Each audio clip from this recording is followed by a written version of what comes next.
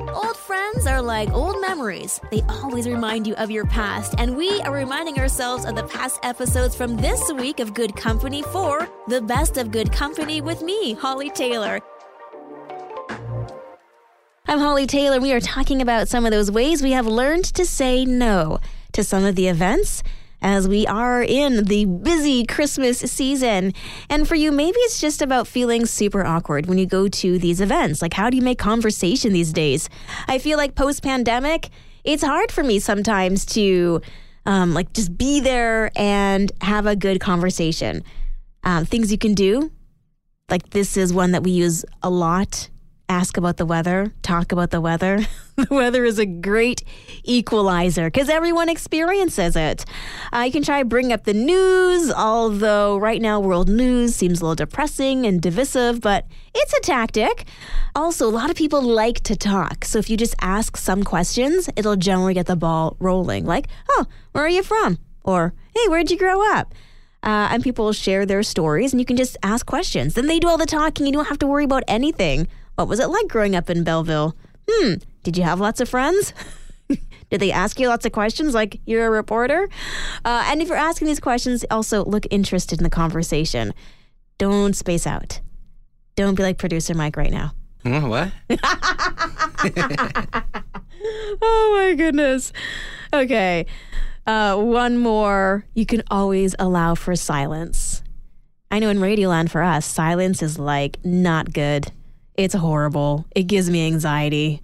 But silence is sometimes a natural pause. It's a gentle change in pace, and maybe it's your out as well. So just, sit in the silence. It's fine. Don't worry about it. They're probably more awkward feeling than you. So some ideas to get those conversations rolling for some of those events that you feel like you have to go to. The ones that have family attending or you haven't seen people for a while. But I do, again, love the idea of just setting those boundaries. What is your goal this Christmas season? And then allow those events to be the ones you say yes to. And the rest, honestly, people will totally understand. I'm Holly Taylor. We're talking about giving on this Giving Tuesday. And it is, I think, in this day and age, something we have to be a lot more intentional about. And there are so many different charities, it's hard to select which one you want to be a part of.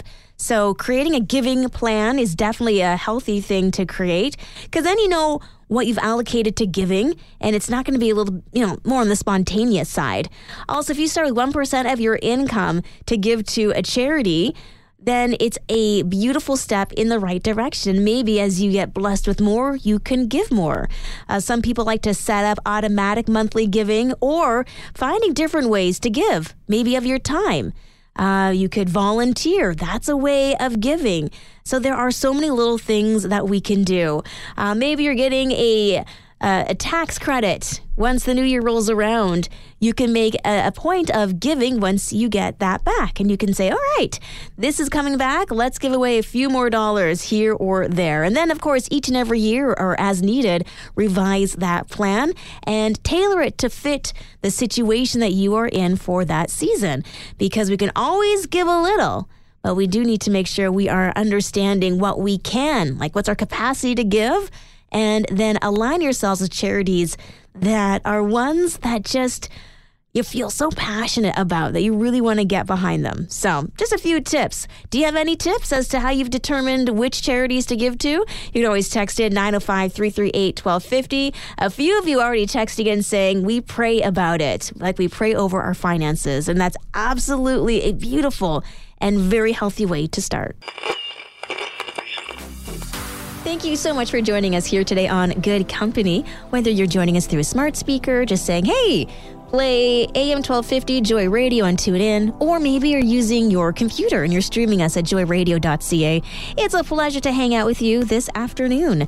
Got some good news for you today. I love this story. It's coming out of Maui. It's been a very devastating year for people on the island. And honestly, heading into Christmas after the loss that so many of them have had, it's overwhelming. So it's warming my heart to see that Walmart and the Salvation Army have come together to spread some Christmas cheer. And they are surprising thousands of children in Maui with Christmas gifts. Walmart donated 35,000 toys to children just to brighten up their Christmas spirit. And so it's pretty cool seeing that the Salvation Army will be able to decorate a large gym. They're going to make it super festive, and then they're going to be giving away lots and lots and lots of presents for these children, including gift cards as well for their families to use during this Christmas season. So a beautiful story coming out of Maui after, yes, what was a tragic and devastating year for some of those communities. Thank you so much for hanging out with me here today on Good Company. It's always a blast hearing your stories as we were talking about personal space.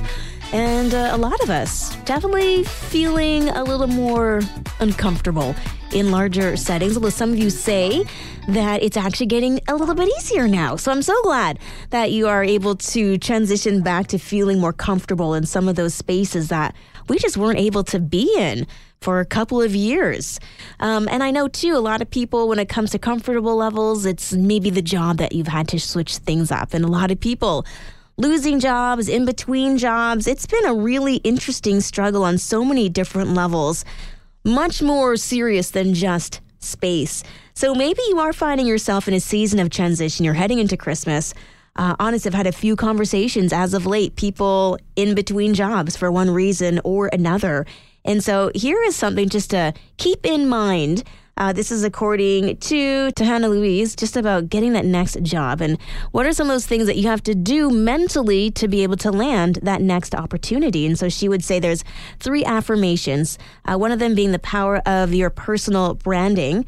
So doing things each and every day, utilizing social media, posting articles, and really kind of creating an online persona of the things you would like to be doing, because you'll start to attract those people who are in those particular vocations. Thanks to algorithms. Science. The other thing is investing in yourself. So doing the courses, reading the books, finding coaches to be able to elevate your skills. You, yes, will be spending money, but it's an investment in your future. And the other thing that she says was to manifest career success, which I think is super important. It's about setting those dreams, creating that vision board, praying about it, and just seeing the things that you are wanting to do, is that aligning with what you feel God is calling you to do. And maybe it's just a regular job, but you're going to be called to that job for a bigger reason. And it's just something that you enjoy doing. You just never know what opportunities are out there that God will be able to use for his glory. So just continue to find that connection with him. And even though you don't, in some cases, feel qualified for the opportunities that come to you, again, if you are finding peace in saying yes, even though you feel like, I don't know if I belong here, jump in 2 feet. God will carry you the rest of the way. Thank you so much for joining us here today on Good Company, whether it be through the radio, AM dial 1250, or maybe you're streaming us at joyradio.ca. It is always a pleasure to spend this time with you. I'm Holly Taylor, and I love this story so much. You never know how in 5 years your life will be completely different. And for Mason Wortman, he was looking at his life and the trajectory and thought, this is not what I'm wanting. This is not helping me to feel like I have purpose. He had a job on Wall Street. So this was a very financially A-okay kind of job. But for him, wasn't fitting the bill. And so he actually left his job, started a pizzeria in Philly, and now he sells pizzas, and he'll sell them for $1 a slice. And he created the Pay a Slice Forward. So you can buy a slice of pizza, not take it with you, but write your name on a Post-it and stick it on the wall. Then if someone comes in who's hungry, they just grab a Post-it and they use that to pay for a pizza slice.